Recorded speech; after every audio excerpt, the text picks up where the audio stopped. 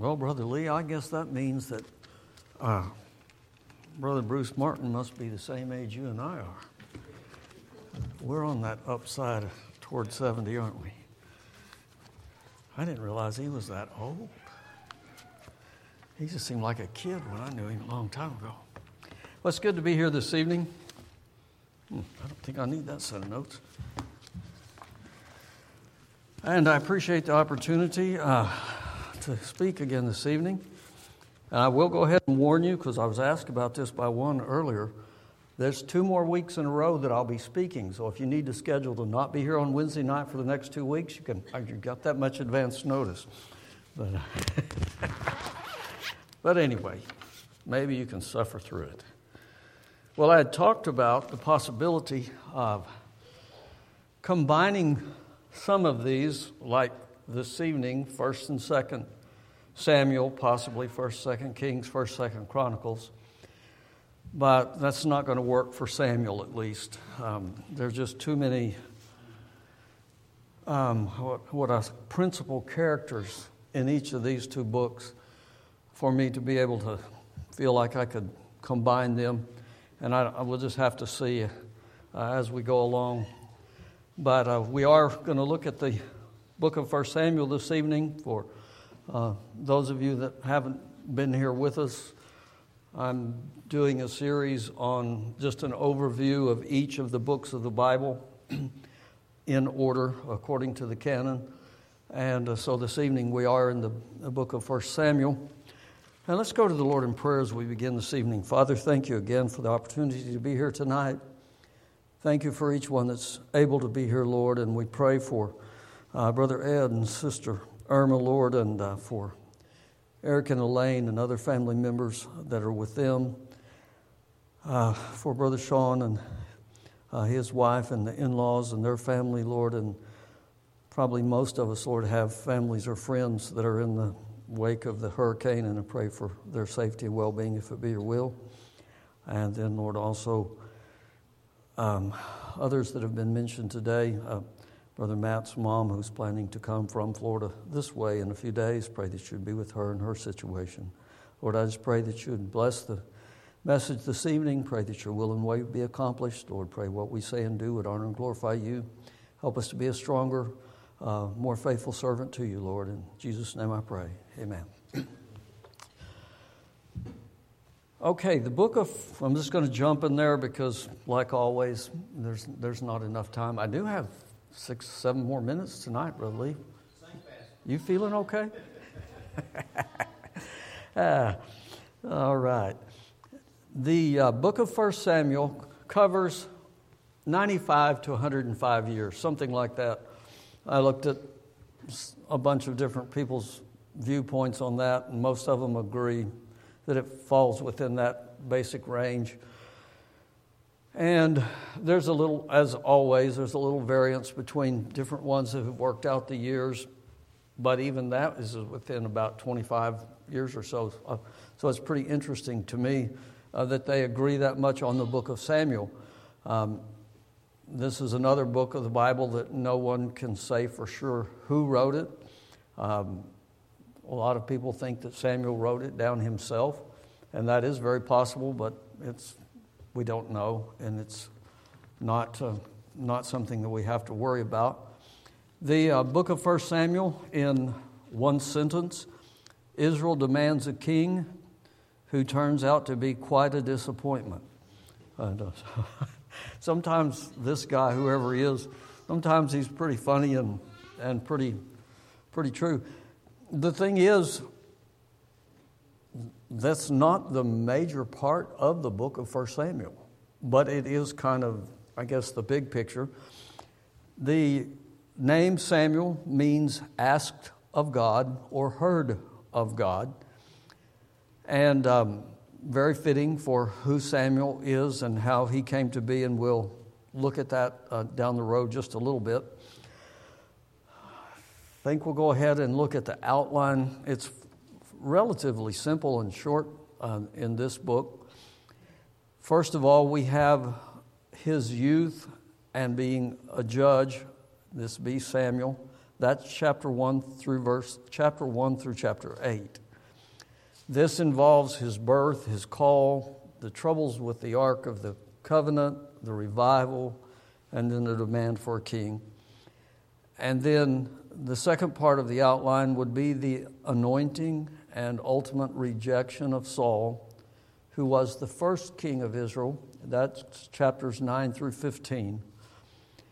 And then thirdly, the parallel lives of Saul and David until Saul's death. And that would be chapters 16 through 31. And that involves David's anointing, his defeat of, I almost said it like my dad did. 100 years ago, my dad preached a message and he said, David and Goliath, the entire sermon. And we were all doing our best not to roll on the floor because it just came out that way every time. And I almost said it that way. So anyway, it is Goliath, at least as I understand it. And then the Philistines, or Philistines, or however you want to pronounce their name. Then there's also the connection between Jonathan and David and Saul constantly attempting the murder of somebody. And then David marrying Saul's daughter. And then Saul is mad at everybody. And so it's quite a convoluted book, really, and some interesting and odd connections, actually, when you really think about it. But anyway, it's a really good book. It tells a lot of history. There's something, and of course, I'm sure all of y'all have thought of this and known this for 50 or 75 years at least. But it dawned on me looking at this that up until Saul takes over, we had the nation of Israel. And when Saul becomes king, it's the kingdom of Israel. And Israel's just a nation again right now. One day it'll be a kingdom again.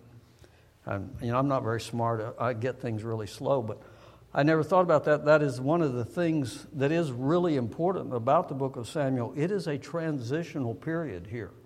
We're moving a long ways in this nation and the I can't get the words out tonight. Sorry, it's going to be one of those long evenings probably. But moving from the way they have done things as a nation to the way that they're going to do for things from then on, basically. It's quite a transitional period. The thing about Samuel is that he was, first of all, chapter 7, verse 15. Verses 15 through 17 tell the whole thing for the sake of time. I'm just going to read that one verse if I get the right book. 1 Samuel 7, 15, and you can go ahead and read it 3 or 4 times before I get there. It says there, and Samuel judged Israel all the days of his life. So he was the judge of Israel his entire life, and he lived for a long time. I wrote it down in there somewhere, but somewhere between 80 and 100 years. But he was a judge that whole time. But if you go to chapter 2, back to chapter 2, and read, well, the passage is 27 through 36, but let's just read verses 35 and 36. And I will raise me up a faithful priest that shall do according to that which is in mine heart and in my mind. And I will build him a sure house, and he shall walk before mine anointed forever. And it shall come to pass that everyone that is left of thine house shall come and couch to him for a piece of silver and a morsel of bread, and shall say, Put me, I pray thee, into one of the priest offices, that I may eat a piece of bread. And then in chapter 3 it begins to point out, well, we'll get to that in a minute. But here we see Samuel is also a priest. We know that. We see that in various places, but it's pointed out clearly in this section. So he was first of all a judge. Now he's also a priest. And then in chapter 3, verses 1 through 18, and we'll just read verses 19 and 20 of chapter 3, verses 19 and 20. And Samuel grew, and the Lord was with him, and did let none of his words fall to the ground. And all Israel, from Dan even to Beersheba, knew that Samuel was established to be a prophet of the Lord. So Samuel technically fulfilled 3 different offices. This guy was busy. He was, you talk about being busy in the ministry, this guy was. It covered, and we've not seen this before. Of course, it's a picture. It's one of the types, obviously, that we see in this book, and we'll get to those before we close out this evening. But so he was a judge, he was a priest, and he was a prophet. And he also had the, I'll call it privilege. That's the best way I know to word it. He had the privilege to anoint the first and the second king of Israel. It really was not a privilege per se, because that wasn't God's, that wasn't his ideal plan. But that was what he allowed to happen, and Samuel was the one who was used to accomplish those for the first 2. And so Samuel did a lot of things. His, I guess we ought to look at the principal characters, probably would be the simplest thing. Samuel heard of God. He became, I guess you would say, he was mentored by Eli, who was the priest at that time. Eli's name means my God. He was not a bad person per se, but he let his family run wild, and he didn't do anything to deal with that. By the time he decided it was important to deal with it, it was way too late. That's why the Bible's, well, I'm not going to get off into that subject, or we won't get anywhere we're supposed to be this evening. But anyway, if we teach our children when they're young and they grow up to live for the Lord, and you don't deal with those issues like that. That doesn't mean every child turns out perfect. I was the only perfect child in my family, obviously, but yeah. So you know what the other 3 are like if I'm the perfect one. Anyway, sorry, just no lightning. I didn't mean that, but I just had to throw that in there. But anyway, that Samuel didn't deal well. I mean, Eli didn't, but of course, when you read the rest of the story, Samuel's family didn't turn out well either. It's interesting that they followed that same path that Eli's sons did. So there's no guarantees. We pray for our kids, we teach them right, we train them up in the Lord, but they still are free moral agents. And you know, I don't want any child to go astray, but I'm glad that we're all free moral agents. I'm glad that God made us that way. I'm glad that we're not just puppets. I'm glad that we're not just, we're all just alike. We're not. And so, anyway, that was free part for tonight. I won't go back there anymore. The next major player or principal character would be Hannah, who was Samuel's mother. I love that story. She was a great lady. Her name means gracious. And I don't know what to think about exactly, because we're not given all the details. There's not room, the Bible says. The world couldn't contain everything. And so we don't know exactly what everything we're told there means, because we don't have all the little bitty things involved. But I know that she was one of 2 wives. And her name means gracious. And the Bible talks about how that she just, okay, I'll do this, I'll do that. And I don't know how much of it was Satan. I don't know how much of it would have been the other wife. I don't know, because we're not told. But she was basically tormented, I'll put it that way, in these years while she prayed and asked for a son. And then God blessed her with a son. And of course, Eli thought she was a drunken, wicked woman that had come to the temple drunk. I'm going, maybe Eli wasn't as much with it as I first thought or would like to think, because he couldn't tell the difference, and she'd been coming for years, but that's another story, I guess. Anyway, God gave him Samuel, and she gave him back to the Lord. That's one of the key verses. It was hard to put one key verse. I picked 4 that to me kind of stood out, and we'll read those in a few minutes. One of the next major players coming in this book would be Saul. His name means asked for. He fits exactly what happened. Israel asked for a king. Of course, I like, we got that other saying, we ask for it. That's I put the it in parentheses at the end. He asked for it. And that's what they got. They got this guy that stood out in the crowd, head and shoulders taller than everybody else. And he was, sounded like he was quite a politician type guy, although he seemed shy and retiring at the beginning. But they asked for it and they got it. Then there's Jonathan, who was one of the sons of Saul. His name means when Jehovah gave. And Jonathan was a very interesting person. I really like to look at and talk about and study about Jonathan, what we have. I mean, he should have been the next king, but he made a league with David, and they had a friendship that very few people in life ever accomplish. I don't, if you've ever met, if you have a best friend like Jonathan and David were to each other, then you've got something there. But Jonathan was fine with not being the next king and David being the next king. That's a lot to say right there. I mean, because that's a big, big deal, or it was then, of course. And so there's so much involved there. David, another principal character, his name means beloved. And this isn't really totally just for free, but I put it in there because it always catches my attention. Everybody always talks about it. David went out to fight with Goliath. He's the next character we'll talk about.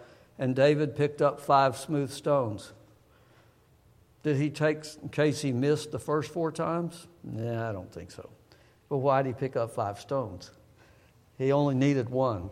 David was an expert, but he picked up 5. There could be several reasons, and I know if I ask, I could get 2 or 3 answers from several of you.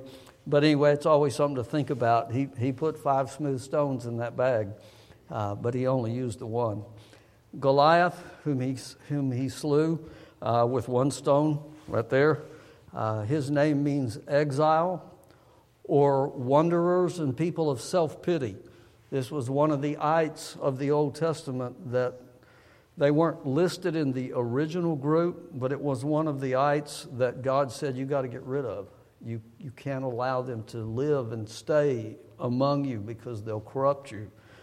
And we have to be careful about dealing with self-pity in our Christian life. The Philistines, they still live among us.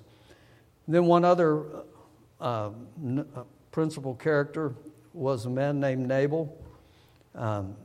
He was the first husband of one of David's wives. He died. His name means fool, and that's what Nabal was. He was a fool. He lived the life of a fool, and he died because of it. So those are, to me, principal characters. Several of them obviously are. There's a lot of other people listed in the book of 1 Samuel, but these are people that stand out for some reason or another. I'm sure everybody's familiar with Nabal, but he was a sheep man that David's band protected from all the bad guys that ran around the country. And when David said, hey, we've taken at harvest time, or well, it wouldn't really be harvest, but when they sheared the sheep and all that and killed them, David said, hey, we've protected you for all this time and we've not stolen anything. How about giving us a little bit of food and things? And Nabal abused David's men and told him there's all kinds of people that are rebels and rebelling against the king, and so God smote him dead, of course. And just before David and his people killed him and all of his people, that was because of Nabal's wife. And was her name Abigail? Okay, I knew it started with an A, but I didn't write it down, and the mind is playing tricks tonight. She was the one that saved all of the people alive because she went to David, and you know the story, a lot of you. A lot of you ladies will know this story for sure. So that's the kind of the key. If you could put up I've got 2 tonight, Lee. I've doubled my technology, whatever, usage.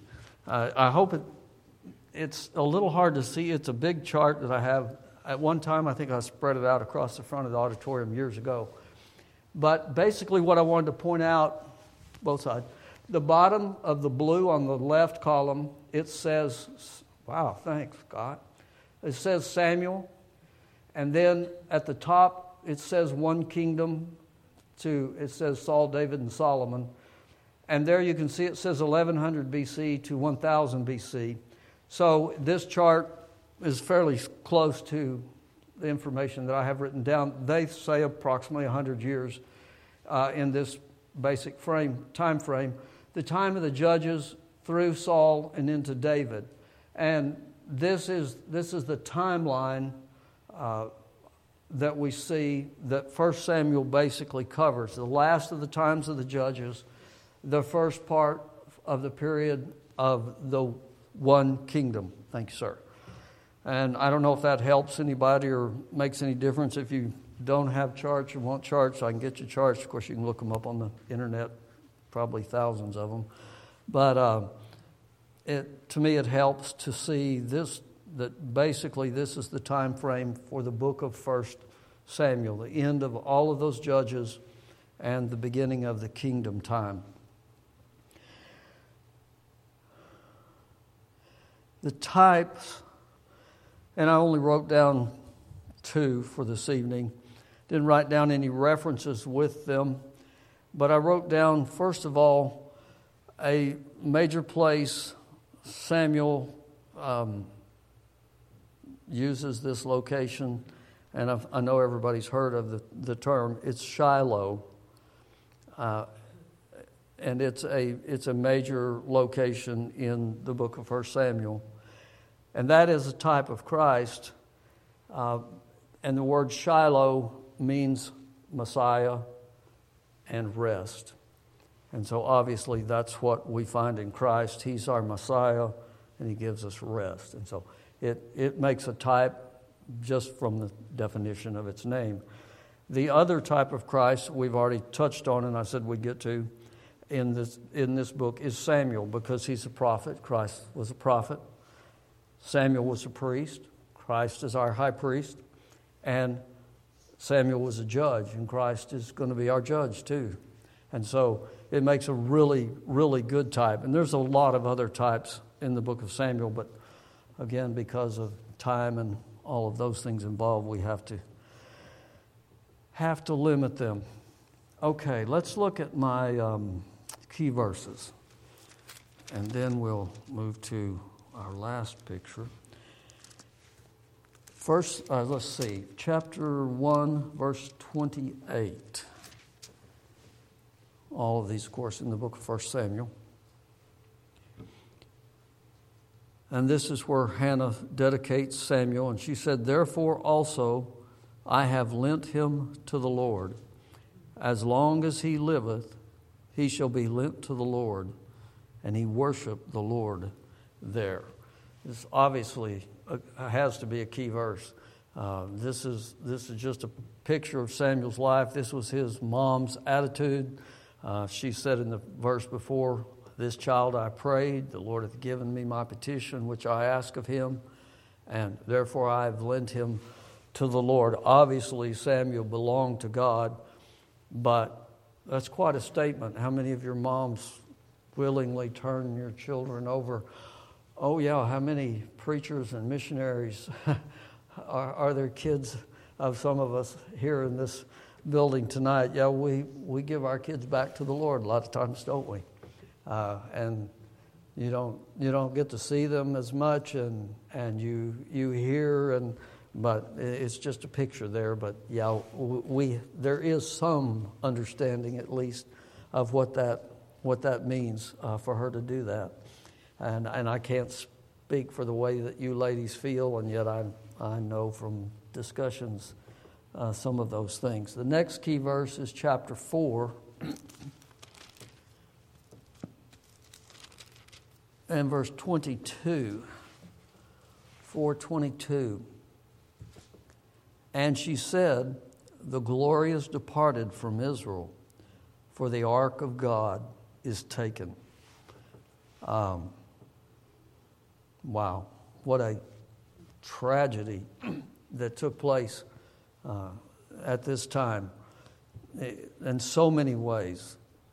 Eli dies, his two sons, Hophni and Phinehas, were slain, and the Ark of the Covenant was taken and whisked away. This daughter-in-law was having a child, and she named it Ichabod, and which is a terrible thing. It means the glory is departed. It'd be like naming your child Orpah. It would be a very bad thing to do. It would. A lot of times we live up to our names.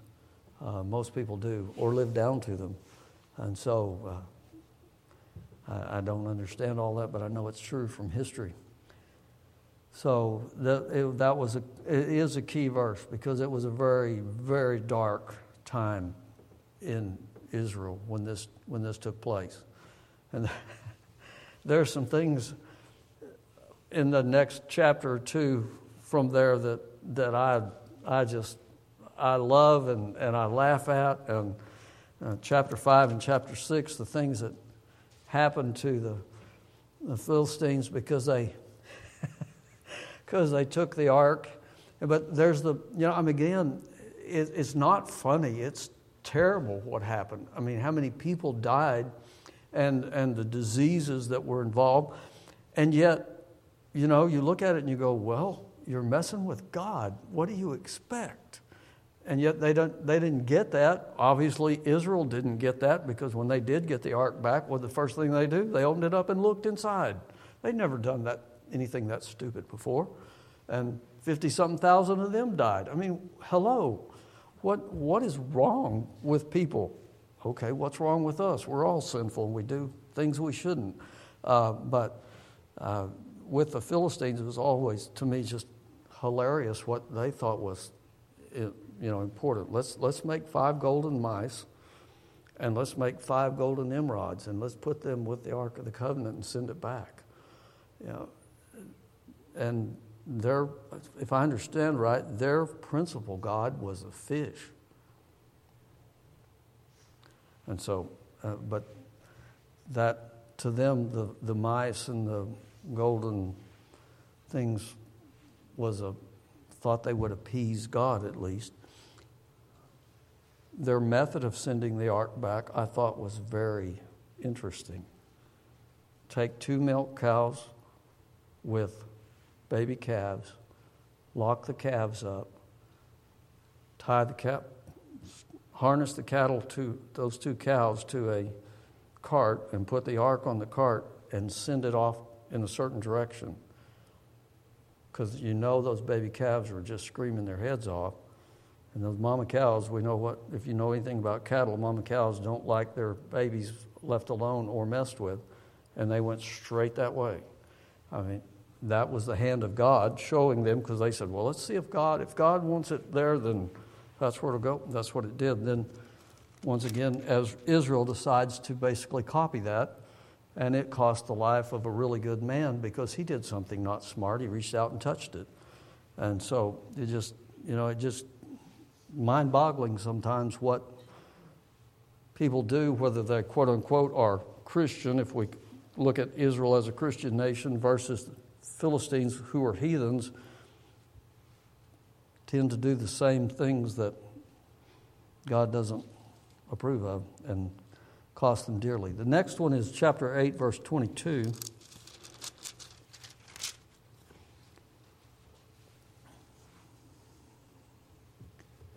Oops, wrong chapter. Good. 8:22. And the Lord said to Samuel, hearken unto their voice, and make them a king. And Samuel said unto the men of Israel, go ye every man unto his city. And so here we see a major transition. We go from a nation of Israel to the kingdom of Israel because we're going to have the first king.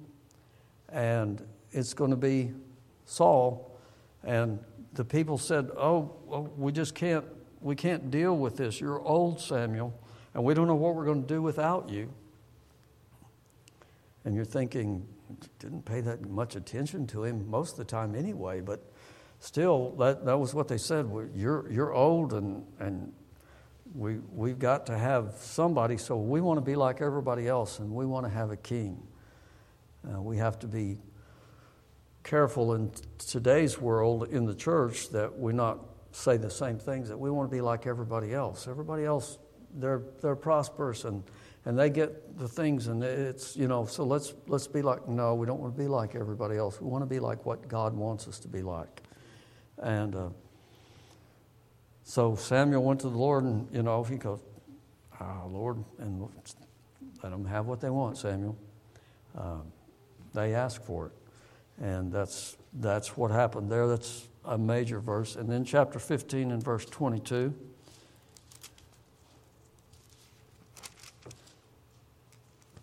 And three of these, Lee, are the same verse 22.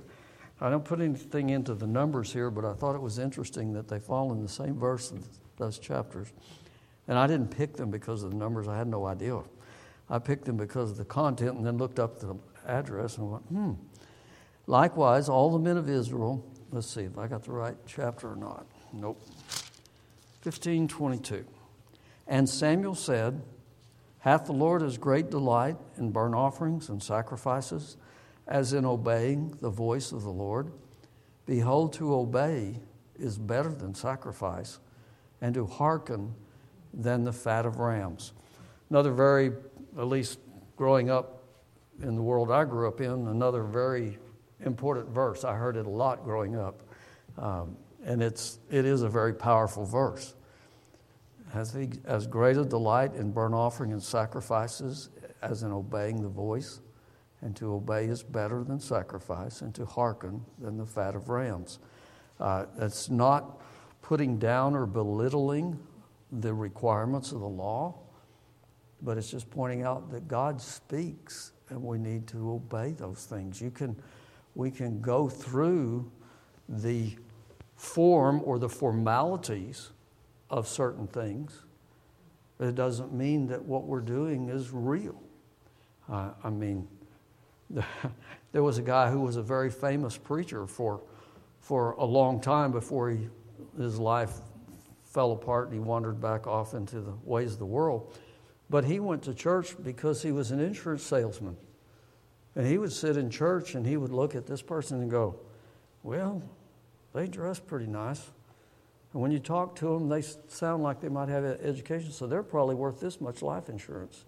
And he'd make notes on the people in the congregation, and then he would try to sell them insurance. That's why he went to church. He was there all the time, and he paid attention. He wasn't there for the right reason. And that's what Samuel is pointing out here. You can do all of the right things, but it can be for the wrong reasons. And obviously, Israel was having issues with that, as we saw on the picture a while ago, through all the judges and through all of those things. They had a history of doing good for a little while and then having lots of problems. And let's see, that was the last of my key verses. There's tons of others, obviously. The last thing, if you'll put up on the screen for us, Brother Matt. All right. I just decided to do this evening for the crossover. This is, oh, wow. I like that. That's what happens when you have people that can do technology. I took a picture of a page, and Matt reformatted it into something that's really nice. Thank you, sir. I'll give him the credit because this is not mine. I promise me. Called the Magnificence of the Bible. Obviously on the right, Luke chapter 1, Mary's song. Look at Hannah's prayer from 1 Samuel chapter 2. They are almost exact parallels.